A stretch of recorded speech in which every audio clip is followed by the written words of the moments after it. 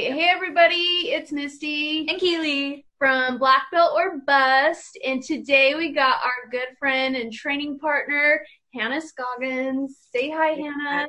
Hey. She is a BJJ purple belt and an MMA athlete. She's competed in a lot of our local tournaments. Where else have you competed? Singapore. That was for fighting, but I competed Atlanta, New York, North Carolina, and South Carolina, and Georgia. Okay, cool. So. And she kicks all of our asses. Yeah. So she runs through everybody at the gym. Can we get back to it though? Yeah. Right. So I guess the first question we want to start off with is, how long have you been doing martial arts now? Oh, I always forget because like people ask me. I think it's I started when I was 16, about to turn 16, so I just say 16. I started doing like Krav Maga, which is like a form of like Israeli self-defense, and they have a lot of like jiu-jitsu in there, as well as like striking and like weapon takeaways and stuff like that. So 16, 18, 19, 20, 21, 22, like 7 years. Okay. At least maybe 8 years this year.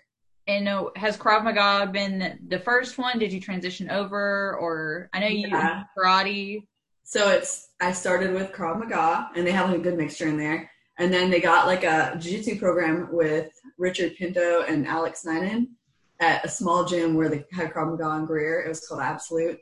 And so like I was really not sure about doing the jiu-jitsu because I actually wasn't a big fan of it at first. And then they were both such good teachers. It like made me really excited to learn and actually start to understand it. So I added jiu-jitsu to the Krav Maga classes. Like I did both of them, and then I started doing MMA also. So it all kind of started there. But I did jiu-jitsu for a full year before I was like serious about MMA. Mm-hmm. But I just made my MMA better too, so it was good. So was it seeing a couple of the MMA classes that got you interested in wanting to start? Or what caused that transition? I know you just said how it was a year. What caused you to be like, oh, I want to do that now?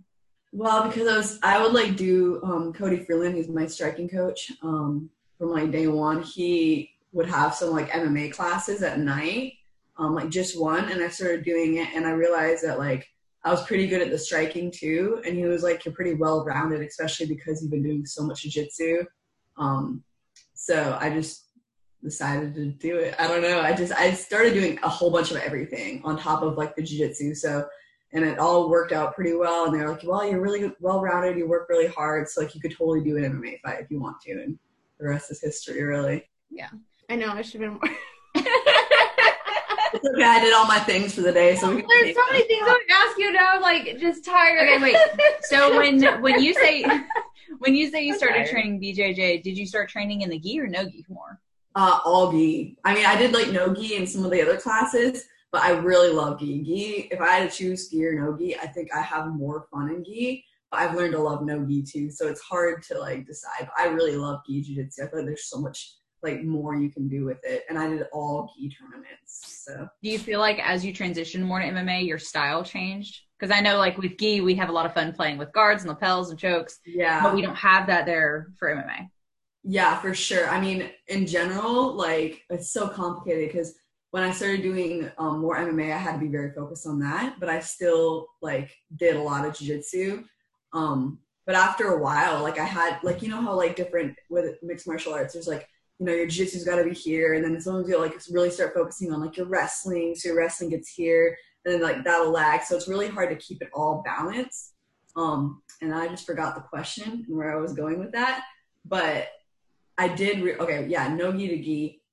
My getting better at no-gi for MMA made my gi better. There's a few things that like I'd forget about. Like I'd be like, oh, I'm doing gi, I can grip, But overall, like I think no-gi and gi should be practiced together because they really complement each other. Like with like being tight on somebody in no-gi, you have to make sure they're really secure. Whereas with gi, you can sometimes use grips and then they can't move because you have that grip. You can't do that as much like with no-gi. So I just think they complement each other really well. I don't know if that was the answer, but. Well, do you feel like your style's different, that whenever you play around in the gi, you get to do a certain style or a certain guard, and you feel like with no gi, you tend to do something else, being like more top pressure or closed guard, etc.? Yeah. I don't know. I don't even think I have a style. I'm just kind of like all over the place. I was I going to say, I've never seen you with a style. You've always just dominated at anything. I It's move never a like lot. I've gotten better. One thing with Nogi is I had to get better at like securing position. So I had to like be able to maintain a position more than like sometimes in gi. I'll like move from one spot to another spot really quickly. I mean, I do that in Nogi too, but I've had to get better at being able to secure people and playing bottom a lot, because with gi, I think I like to be on top more. I don't know. I don't have a style. It's so hard to say.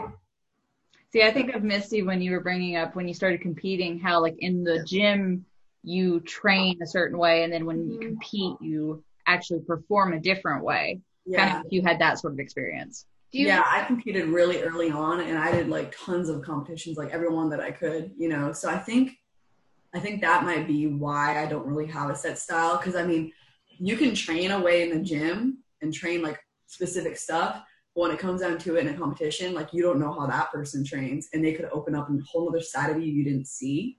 And I think that's like why competing makes people grow and change their style and like so quickly and so much. You know what I mean? Mm-hmm. So you don't have, and this is something training with you or watching you fight, and I've seen you in one BJJ competition, but you don't have an A game. You're just you have an awareness. Like watching you do these things, you're aware of what's open. And for people who are listening, or like if you're watching this, like when I say she has an awareness, like if you have a hole in your game, She will find she it. will find it. I think that has to do with the competing and stuff. And also I've been doing like athletics like my entire life, so, and gymnastics, and I think that grows body awareness a lot. So like, you know where you are like in any position, but then with martial arts you have to know where they are as well. And I think having that body awareness from doing stuff for a long time when I was younger really made a big difference. But also competing, like you compete to win, you know. And they used to joke about me, like, and this is, I don't like bragging, but they used to joke about me because I'd finish girls really fast, because that's what I do. I'm like, okay, I'm here to win. I'm going to win as fast as I can. And I would, like, I'd find a hole. And it's easier at white belt, you know, because you're all still, like, so new. But, like, I'd find a hole and I take advantage of it. And that's just, I guess, my mentality now. Yeah. See, it makes me think, before I met you, David was telling me a story about you where he was like, okay, this is the person that as a blue belt, I walked up to her and I said, go finish that girl in 30 seconds or less. And you walked out and did it. And he's like, yep, that's normal. And then he just walks off and I'm like, who is this person? He's a really good coach too. Whenever I have him in my corner, that's another thing, is like being able to like hear your coach's voices and like actually understand what they're saying and having that connection. Like when they're coaching you in that like intense moment, you'll be able to hear them. You're like, you can, like, I feel like I'm like, okay, this is all I'm focusing on now. And he says, do this, so I'm going to do that. And then always, you know, comes out with a victory because I do exactly like what my coach says. Because I know, you know, you have that connection. That's with all my coaches, because I have like a lot of coaches. But yeah, David's great in the corner, and he's a really good coach. He explains stuff really well. So yeah. So with you being so well-rounded, like you're good in striking and you're good in BJJ, do you have days where you just prefer doing jiu-jitsu and you're not even focused for like a fight, but just like you feel like, okay, I just need to do jiu-jitsu today? No striking. Oh yeah, for sure. There's days where like I'm just like, I want to go choke somebody. You know what I mean? Like you just need it. We all get that right now. But especially because like when I'm in camp, I have my set schedule, and there's a lot of times where it's like I don't do any striking some days. You know, I need to let my arms rest or something. You know, so I just only do jiu-jitsu, and you know that's kind of, and I like to correlate like my jiu-jitsu and my wrestling too, and like kind of put those around the same time. But then again, when I do jiu-jitsu, I like to go for takedowns. You know, I try not to do, because of martial arts, I try not to do guard pulls, because I pulled a guard in a fight, and that was interesting. Not a good idea. See, and then, because I know both that you and I were hoping to do the IBJJF Atlanta. Yeah. How is it, the more you've progressed, the more frustrating? I know for me personally, that more people are guard pulling rather than willing to like play standing up, like play with me a little bit, like work for takedowns rather than just immediately going for the guard pull. Do you feel like you've had that in jiu-jitsu more? It is frustrating, but I mean, to each his own, you know? If you're on the street, you don't want to pull guard, but it's like, I mean, sometimes there are advantages to it, obviously. I know that some people, like, that's always their go-to, but I think if you're not well-rounded and you don't know how to take somebody down or defend a takedown, you're leaving yourself open to a lot of stuff because, like, I can't remember exactly how many points you get right now for a takedown. I think it's like 3? 2? Okay, 2 or 3. Yes, 2. So those 2 points could mean the difference between winning and losing, especially if it's a tough match. So I think you should always leave yourself open because you don't get points for guard pulling, right? No. Yeah. And then it's like you leave yourself open to them passing your guard and all of that. I know it's different at higher levels, but I think you have to be able to take people down and defend takedowns. So it's really important to me. Yeah. Have you done a BJJ tournament since you've been doing your fights? Or oh yeah, I did one. I think I've only done like 1 or 2. I did one, and it was I did gi and no gi. That was like the first time I competed no gi. I don't know why, but because like I had like 5 fights last year, which is like crazy. And actually, it was in a little less than a year, and so I was so busy. And I don't normally do jiu-jitsu tournaments around. Like when I'm in camp, I'll do them before I start camp or maybe at the beginning, but I can't risk getting injured during camp because, you know, you put all that work into a fight and then you injure yourself. So that would suck. And then it also seems like they always have tournaments like right around where I'm like when I'm fighting and like not when I'm like out of camp. So that's been frustrating, but I did like 1 tournament or something like that. I was going to do the Atlanta Open, but then I hurt my shoulder. So, you know. Yeah. And then all this. Yeah. Oh yeah. Well, actually, I was thinking about it, and like it really, like I feel like really blessed because not because I hurt my shoulder, but because of when I hurt my shoulder, I was getting ready to go into camp for my pro debut in Greenville. So I was like a week or 2 weeks out, and I was gonna do that tournament right at the beginning of camp. Like that was gonna be the start of my camp, but I hurt it right before then, and then I got my surgery in really quickly. And then like I was already recovering when all the coronavirus stuff went down. So like I wouldn't have been able to fight or compete or do any of that anyways. The only thing I missed was the Atlanta tournament, which sucks, but you know. But even then the second Atlanta tournament was supposed to be May 15th and that's going to be put off. Yeah. So there won't be another one until like September. But I know we were thinking about that the other day, being like the people who are injured and like since you had to go through an injury, this is kind of a blessing in disguise, and that it's a terrible time for everybody that has to deal with it. However, if you've been neglecting yourself or, you know, the gym is open, even though I know I need to take a rest day, my friends are there, I really want to go there. Yeah. A lot of times we convince ourselves it's okay, we're going to go light, and then we don't.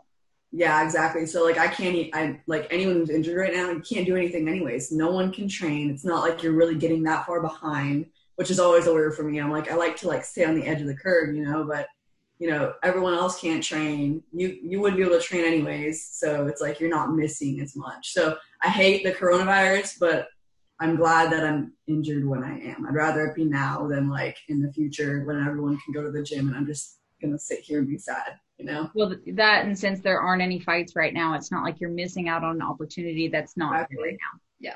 If I would have not been injured and I would have been going into my camp, I would have been most of the way through a grueling fight camp for my pro debut, and then it wouldn't have happened because it was supposed to be in April, you know? So I'm lucky. It's a good thing that it happened when it did. You've been there a lot for me when it comes to getting ready for tournaments, which is awesome. Mm-hmm. And something I haven't asked you when it comes to developing like who you are within martial arts, so whether it's BJJ or striking or it's MMA, it's everything. Yeah. How have you fallen into like a comparison trap, or do you just avoid the comparison trap because you're in your lane?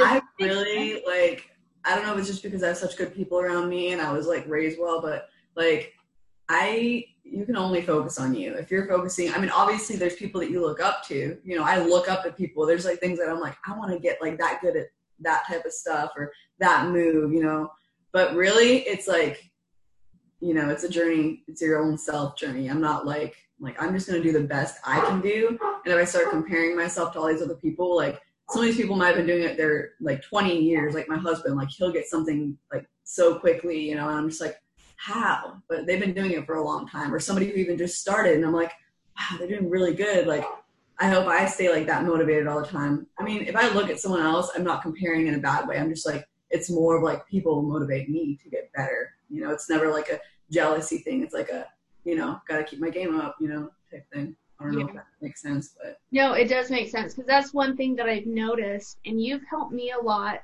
because I don't sit here and I'm like, oh, I wish I was good as Hannah, because you helped me. Oh, I totally think I wish I was good as Hannah. I admit that. There's days where I wish I could be at that level, but the more I train with you, I do get better, but I can't compare myself to you because our experiences are so different that I haven't fallen into that trap. There are times where I'm like, I want to get that good, and sometimes I'm like, I'm just getting. And don't fall into that trap, because I feel like when people do, it's when they get extremely discouraged and frustrated. You know what I mean? I mean, for me, I'd say the only thing that's ever been really frustrating is how long it took me to get my purple belt, even though like I was training all the time, and it wasn't just MMA, but like I have to go to so many different gyms. It's like complicated, so no one really knew like what to do as far as my purple belt goes. And I'd see like people that started after me already like halfway to brown belt, and I'm just like, oh. But then I remind myself, I'm like, I'm still working. Like, it's just a belt. Like, they're just colors on a belt. I mean, I know it can distinguish like your ability, but they're just colors. Ultimately, it comes down to like you're on the mats and who's doing what, you know. So I let go of that. Maybe it was the thing that frustrated me in the past for a little bit, but I was like, I'm out here winning fights and having fun and enjoying my life. Like, it's just a belt color, you know. So. But don't fall into the trap, because it is discouraging. That, and you have to figure, like, for you in particular, you're training like 5-6 different styles at a time. Yeah. And all of their time is going into maybe one. Mm-hmm. So you're having to try to stay well-rounded for MMA, whereas they're like, oh, I'm just focused on just jiu-jitsu. Because I've had to evaluate that too, being like, oh, I'm like you said, how people started after you and they're already progressed so much farther. Yeah. That you have to take time off, or you're not able to focus on it as much as you want to. Exactly. And it's a hard thing to get over. And it's just like, it's like, I just came down to, I'm like, this is the journey I chose. And that's what it is. It's a journey. It's not always going to be like this. It goes like this. You know, you have good days, bad days, frustrations. But ultimately, like, you just need to enjoy what you're doing. And if you don't, you can change it. You know, if I wanted to stop fighting and just do jiu-jitsu, which eventually when I'm done fighting, I'll be only doing jiu-jitsu. You know, this is the journey I chose and I'm happy with it, you know, and every journey comes with frustrations, but it is what it is. You got to take the good with the bad.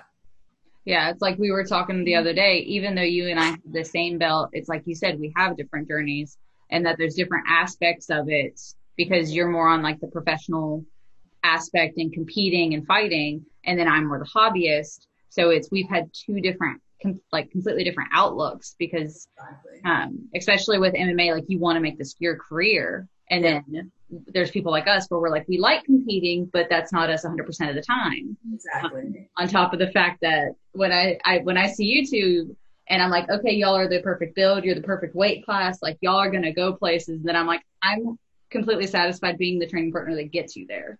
Yeah. You know, so it's like we also have a different mindset. She still does really well. What I'm saying is, like, there is no, especially with like jiu-jitsu, that's why they have like, you know, weight classes and all of that, because there's, I mean, look at, I mean, this is just an extreme, but like Gabby Garcia, like she's like bigger than most men, and she's so well known, and she's, you know, giant, you know, she's like jacked, and she's well known. She's made her way, you know, and then up to like tiny little girls. I'm pretty small, you know, we're pretty, I think on the small side of a woman's height, and I'm over here doing my thing. So it's like, don't limit yourself at all. That's in your mind, you know, don't limit yourself at all, because you could literally go so far. And I know you will, especially if you just keep doing what you're doing. So. Yeah. So kind of switching gears a little bit, how has your MMA experience been in terms of kind of what's your record? Do you hold any titles, etc.? My record, why did I just forget?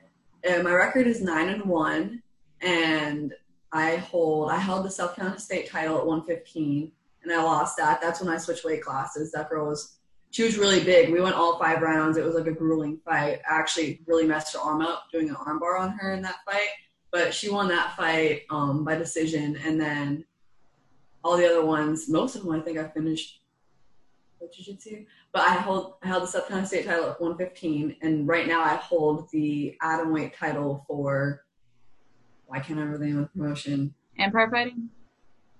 What is it? Is it Empire?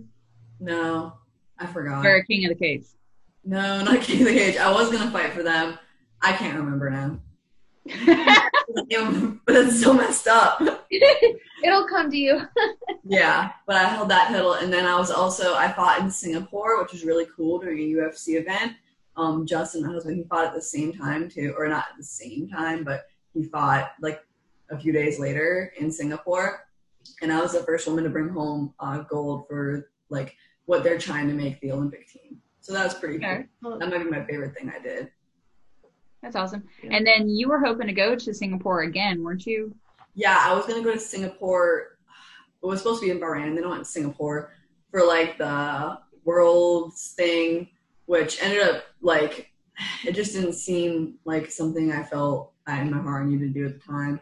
Because I had already had so many fights, and my coach was like, you would have, like swept the floor because you have way more experience than those girls, which also makes me glad because I like a challenge. I didn't want to spend all the money and go there because I would have had to spend like a lot on tickets and all that to go there. It would have been fun, but I just decided not to. And then also I would have won a contract with one championship that I wouldn't have been able to use because of my injury now. Yeah. So it turned out like that would have been actually really disappointing to me if I would have gone and won, got that contract, and then it would have been for nothing kind of, So it ended up being a good thing because I have so many fights ahead of me anyways. It is what it is. But it would have been fun. When did you decide that you wanted to make fighting a career, or is it still a career you want to pursue? Oh yeah, for sure. I just have to deal with this right now, but I'm still working out. When the gym opens back up, I'll be working out full time again with like lifting and stuff. And then hopefully actually when the gym's open, I'll be able to come in and drill with you guys now because I can do it more exciting. Remember I was like, as long as I can lay on my back and like help with like guard and stuff, like we'll be good. And I can do that now. So I'm really excited.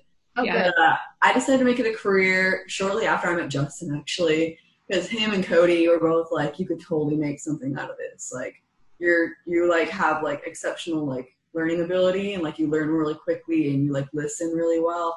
So they're like, you should just do it. And I was like, okay, I will do like one fight or something and see how I like it. And I like did awesome in my first fight. And my mom was like, I'll support you no matter what. My dad was like, I don't know, but I'll support you no matter what. They were like both kind of like, well, you only live once and you're only young for, this amount of time. So I'm actually doing school now. They wanted me to go right to school, but now I'm going to start doing school because I have time on my hands. But, I don't know, a lot of support. I just decided to do it. Everyone was like, you could do it. So I did, So for some of our listeners, they don't really know about your shoulder injury. How did it happen? If you don't know. Well, we were getting ready for the Atlanta Open IBJJF thing. And I can't remember when it was. It was February? It was in February? I think about February. Yeah. Because it was supposed to be what, March? I think it was actually February 1st or something. Yeah, it was like the first weekend in February. Oh, yeah. Okay. Yeah, and we were like 2 weeks out, week and a half, 2 weeks out, and it was kind of like an open mat type thing, and I just gotten done teaching the kids because I teach at UFC gym, and then I went down there to train, and I can't remember his name. I trained with him. I used to train with him a lot, and he's a purple belt, and I'm really bad at judging size, so like if you're like 6 feet tall, I'll be like, oh, you like 130. I don't know why. I'm bad at judging size. Was it Norman? Huh? Was it Norman? Yeah, it was Norman. Yeah. It was totally an accident. Actually, it could have happened to anyone. It was a complete accident. I actually think one thing is because I'm so used to doing no-gi, I was actually doing a takedown when it happened. And we were having really good rolls. I was really excited about rolling with he's like a high level purple belt, almost a brown belt. So I was like, heck yeah, good rolls, before the tournament. And I go for a takedown. I actually have a video of it. I could just show you guys. I went for a takedown and it was a double leg and I had set up perfectly. You can just feel it, you set it up perfectly. And, he's a guy. So maybe I just think I'm bigger than I am. And I was driving really hard. I was like, I'm going to get it. I get so stubborn. And my arm, I'm going to use this one so I can extend it. My arm got extended instead of keeping my elbows in and keeping them closed. So my arm got extended and he sprawled back and he actually sprawled on my shoulder and it popped out and I fell on it and I think that's what popped it back in. But it was really gross sounding and feeling and I instantly was like, David, my shoulders. I don't know, it's gonna fall off or something.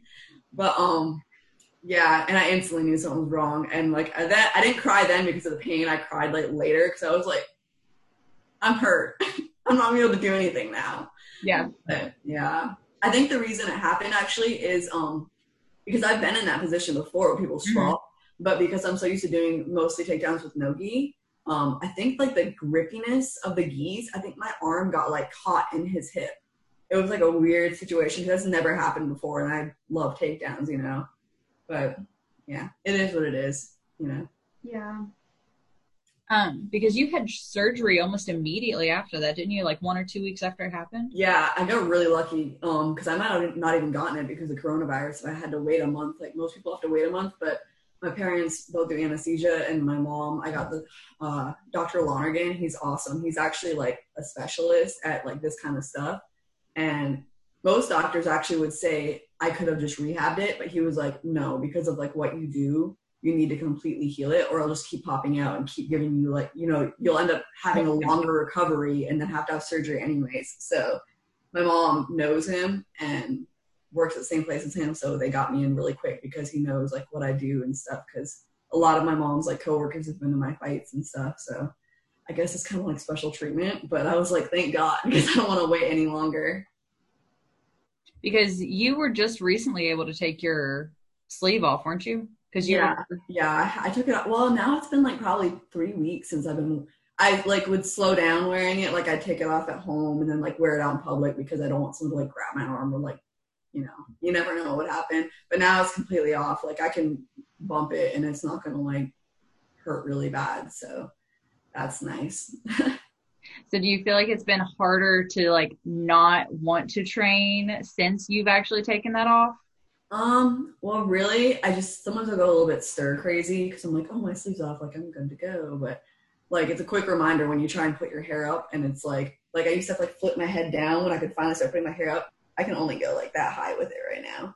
I still can't do that much. Like I can't lift, like carry something super heavy. So it's a reminder, you know, I can't open doors that are heavy with it yet, stuff like that. So I want to get back to training, but it's like, I know I can't punch. I can't like hold someone down, like hold someone's sleeve or anything. So, but I'll do what I can. So I'm just going to I know we have more questions, but because you have been injured and this is what you want to do career-wise, but when we have people who are like hobbyists like us, but people in the gym who get injured and they're like, no, I'm fine. And then they go roll and they're like, no, I'm still hurt. And then they're like, I'm fine. And then they keep getting hurt. Mm-hmm. What would your advice be? Because even I could easily fall into that trap as well, where I'm like, I'm hurt. No, I feel like I have a good day. No, I'm hurt again.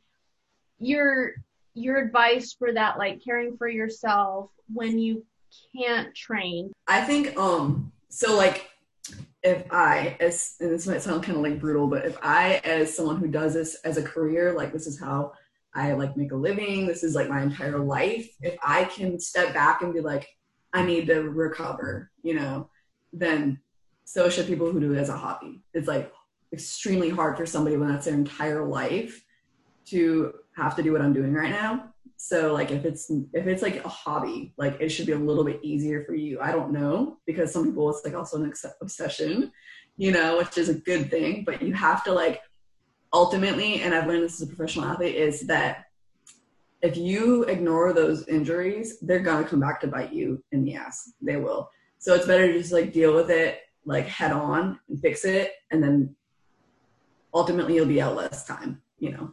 So, cause this isn't my only injury. It's just my worst injury. So yeah. Mm-hmm. Yeah.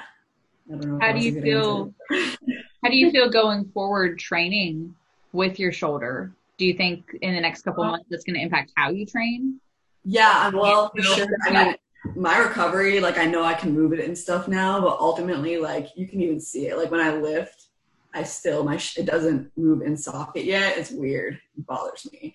I still have a long recovery ahead of me. Like I can't, like my coach, or not my coach, my doctor was basically like, it's about 8 months to a year until you'll be able to spar and like feel normal. Like I'll be able to do a little bit more here and there, you know, but it's a long recovery. So yeah, it sucks, but better. So how does that impact your timeline? I know you wanted to do your pro debut this year. How does that impact your timeline? I won't be fighting this year. I mean, I would be shocked. There'd have to be like some kind of miracle. And then also because I'm not, I haven't had my first pro fight yet, my coach might say I need to take another amateur fight. I don't know. We'll see. Because my problem was like, no, there was no other amateurs that would fight me. Mm-hmm. So that was like why I decided to go pro. But if maybe like with all this time lapse, like there'll be someone that's like, oh, I've had a few more fights. I'm down to like, take it on. So I don't know. I'm just going to do as much as I can and like until I'm completely back to normal and I feel comfortable. Because even today, like throwing a ball, I was like, are you sure I'm good to do this? Like, I'm so like I cannot put myself back anymore, So we'll see where it goes, and I'll keep people updated, on Facebook and stuff. Yeah. No, I think as far as the questions that I wanted to ask you, those were. Well, I do have a question. Now that these questions are questions. This is how the interview. She's very structured, and I'm like, no, I want to ask you this. It works. So I'm like, I don't know what you want me to ask, but you ask whatever the fuck you want to ask. Do you feel like you're gonna, as far as like BJJ goes, mm-hmm. do you eventually want to do big like, would you want to do like Worlds or Pan Ams eventually? Yeah, for sure. I was actually planning on doing Worlds as a blue belt for a while. But I can't remember why I ended up not doing it. I really can't remember. I think I was like, screw it, I'll just wait till purple belt. But I love doing tournaments, and I'd love to do like super fights or anything like that. I'm always down for that, especially like submission only stuff. I've never done a submission only tournament, and I'd really like to. That'd be fun. He's like all excited. He's like all excited.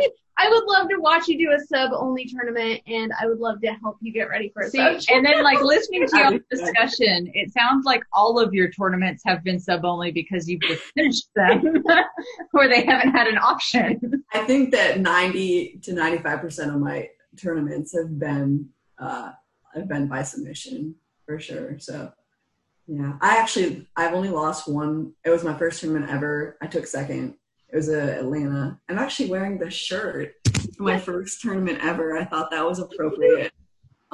It was in 2015. Let's see. Yeah, I think it says the year on here. Yeah, 2015. That was my first tournament. And I actually got submitted. But that was fun. Live and learn. That's awesome. Yeah. So, I mean, those are questions that I wanted to ask you, and it was interesting asking you some of this stuff because for people who are listening or watching this, mm-hmm. Keely and Hannah, like you both got your purple belts at the same time. Like I think Hannah before me, but like you got yours like a couple months. I mean, was it like a month or two? When did you get yours again? Yours was right after Worlds. Yeah, we're right after Master. Let's see. I have a picture. It was like August or September. Because on you and Brad got yours the same day. August 26th, 2019. There's me and David. Gosh, that's cute. And then when did you get yours? I think I was like end of October, beginning of November, because it was right after the King and Queen tournament. Because since the day I started at UFC, David was like, Hannah's going to be my first purple belt. And then he's like, and I guess you'll be the other one. But yes, it was a matter of being like, when's Hannah's going to get hers? And then once I saw you had yours, I was like, well, shit. Now I have to actually work. I think I remember him talking to me like about when he was going to like belt everybody and stuff. And I was like, I know all these I had no idea mine was coming. I literally was like, I think I had some kind of suspicion when I like pulled up and I was like, everyone's upstairs. And then I was like, oh yeah, he did say he was going to give Brad his purple belt. I did not think I was getting mine. I was like, no, I'm never going to get my purple belt. See, when I saw Richard Pinto walk into the building, I was like, shit's going down. That's OG. Huh? That's my OG coach. I know. So it's like once I saw him, I was like, he doesn't normally come here. And I had never met him before, but I knew who he was. So I was just like, what is happening at the gym right now? Yeah. Well, it's a good day. It's really cool to see because you both have like okay, so it's like same belt, different journey. Okay, Yeah. I came She up with wants that. to patent it. When I came at patent it, where it's like, yeah, you have the same belt, but your journeys are so different. So That's so cute. I know, right? We're gonna make shirts. It's gonna be a thing. We are gonna make shirts. I would be the first one to buy it because I feel like my journey is so weird. Well, it's like, and we're so different. Yeah. It's like we're not, but we are. Like we're so different in that what we prefer to do or what we like to do, and like our styles of teaching are so different. But at the same time, we have like, even though you can kick my ass every day of the week, we still have a mutual respect for each other, being like, oh, if they're teaching a class, I'm not going to like step on their toes. Like I'm respecting their space and how they teach something, even if it's something I'm like, oh yeah, I've done this too, but who gives a fuck? Like, yeah, exactly. Well, one thing that my coach, Jimmy, has always, Jimmy Fowler, he's like my head coach over like everything. He's like my main coach. He is awesome, by the way. I miss him. I haven't seen him forever. But he always told me, and he's like very serious about this. He's like, it doesn't matter who somebody is. There's something you can learn from everybody. And that's not just martial arts, but he talks about like, especially with martial arts, like he'll have me go spar with like little kids. And he's like, tell me what you learned. You know what I mean? He's so humble, and I just love that attitude, and I've like tried to adopt it because you guys are like, you kick my ass, but it's like, I've learned so much from you guys. Like, you don't even have any idea, you know? Anyone from first day on the mat, you can learn so much from them. So. Yeah, I feel like just in terms of body movement and natural instinct, I've learned more from white belts than anybody because they don't think about it. They just do something. They just do. They don't just do it. They just do. And there's no thought process. And then so it's like, somebody's been getting me in this. I'll do it to somebody that doesn't know how to respond or doesn't think about it because they're like, oh, I shouldn't do this. So they have no hesitation. And so it's if they do something that's successful, I'm like, okay, why did they do that? Yeah. Be able to like reverse engineer, figure out, okay, why did they get where they did? Exactly. That's a really good way to look at it. And that's like a really good way to learn because like everyone learns so differently. It's like you move backwards and you're like, why did they do this? You know, that makes a lot of sense. Yeah. And then being like, what did I do for them to want to do that? And so it's just this endless spiral. It's like learning it's like almost learning like 2 times. Like it's like learning 2 languages, their language that they're speaking, and then your language that you're speaking like at the same time. And it's like this dance. I don't know if that makes sense, but that's kind of how I think about it. It does. So, and then talking to both of you, because both of you work with the kids' classes, how is it going from a student to a teacher and being in that instructor position and working with the students and helping them understand the material?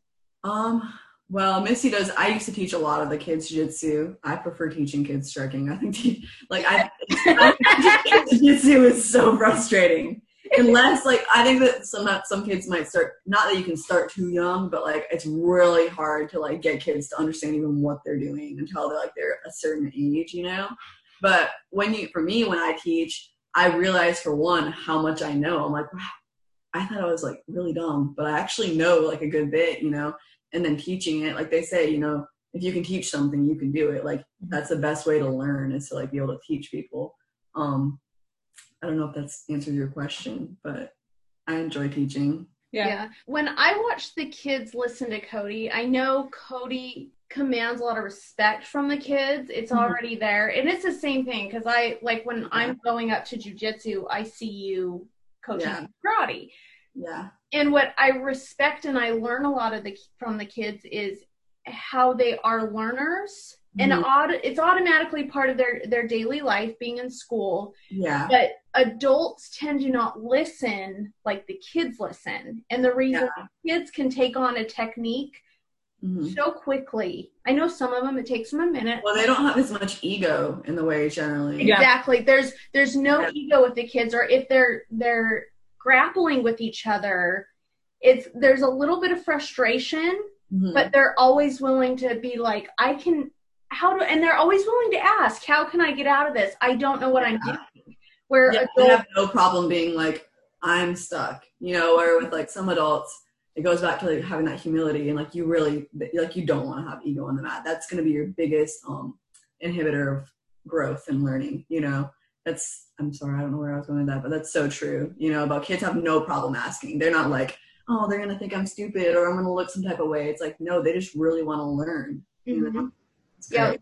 Where they're always like, Coach Misty, we need help. And then you see where I'm like, come over here. I want to show them. And so that's what's really cool to see, because I tell David that. I'm like, the kids are always willing to listen, and they'll take on a technique. Like, Yeah. Coach showed an S-mount armbar to the kids' competition class. Mm-hmm. It took them a couple of tries, but I shit you not, it took me a week to get this. But I think you just overthink, Misty. I think that's just your thing. I think you're trying so hard. You like miss it sometimes. I know, it's embarrassing. It's just, I've got to get rid of that, and it's slowly being eliminated, the overthinking. David's trying to get... Okay, no, it is never going to be eliminated. I don't know where you're getting this pipe dream. You are never going to quit overanalyzing. I think I've told you more when we're rolling. I'm like, Misty, don't think, just feel it. And like literally, and then as soon as you like are actually like in like a flow state and you're rolling, I'm like, do you realize you just did that perfectly? Because then what she does is she stops and goes, oh my God! That's what it was! And then the flow is over. And then she's like, yeah, because then she's laughing too much. And then she's like, okay, do it again. And then she thinks about it. Yeah. It's so cute though. It is. Really, like in a competition, you're going to be in like that, most likely, especially after you have more competition, you'll be more like that flow type state. And you'll just do, because almost like you don't have time to react. You just feel it and do it in competition. So I think the more you compete, the more you'll lose that, like, I mean, you still need to think about stuff when you're drilling, but that's what drilling's for. You'll just like grow and learn and like catch on even faster. Oh, yeah, this is Lily. Babe. Say hi, Lily. Cameo, our cat Cameo. But I was telling her and Kalina this too. We were talking about competition, or what you were talking about, and it's responding. Yeah. When I'm in the gym, I have that environment to where I can overthink, where I'm allowed this ability to overthink. But then when I'm on a competition mat, everything is automatic. Exactly. I'm just responding. I don't have time to think. But you don't. It's like if you're thinking, then it's like something's happening and you're not gonna like it.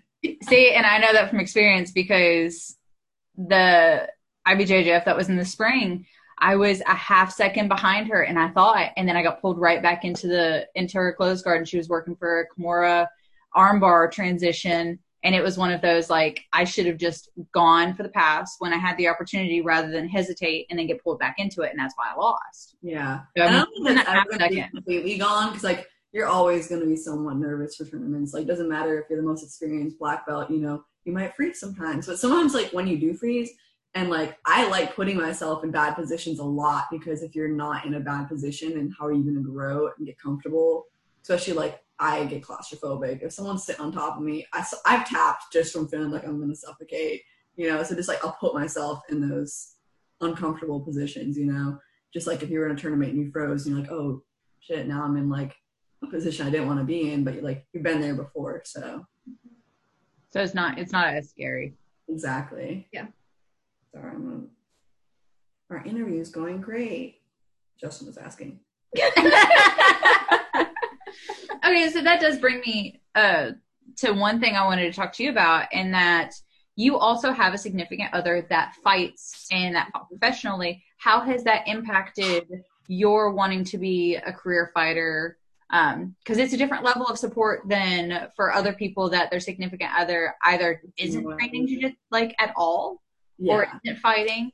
How has that been? I feel like it would be really hard to be in a relationship with somebody who had no, like, or even minimal martial arts experience, because for me, like I said, it's like my entire life. This is every day. This is like I live and breathe martial arts. So it's definitely like, it's awesome because you can say something that might sound like another language to somebody else and they totally get it. And because he's been doing this since he was like 2 or 3 years old, he's helped me grow so much, like gives me so much insight into things, and like shows me like how to look at something a little different, that grows me. So we really just compliment each other a lot, and sometimes we end up like choking each other randomly, stuff like that. It's great. Fun times. Do you have anything else you want to add? I know I've asked you the stuff that I wanted to ask you. I guess like if I was gonna give like some advice to like people that were just wanting to try jiu-jitsu, especially like women, do it. And like not every gym is gonna be perfect. I don't think there's any perfect gym, but like if you really feel like a passion for it and you want to do it, like go for it. And there is gonna be strong women and men. Like this, it's not as scary as people think. Training with men, as long as it's someone who's not creepy, and you know if that person's creepy, like the jiu-jitsu community is so great and everyone's so loving and supporting and just it's really beautiful. So I'd say go do it. What would you say to the women that are contemplating trying an MMA class like you were? Do it. Like honestly, it's really if you I don't have to be so loud. If you want to try it, like don't let anything stop you. Like gender shouldn't stop you, weight, athleticism, none of that should stop you because you have no idea where it will take you. I was just a little almost 16-year-old girl that went in to try a self-defense class, and now like I'm where I am. So, you know, just do it. Don't let other people or what you think other people will think. And I know it's easier said than done. Just be you. Just like start your own journey, you know, and it doesn't have to look like anybody else's. Yeah. And then one last question. We're asking everybody this.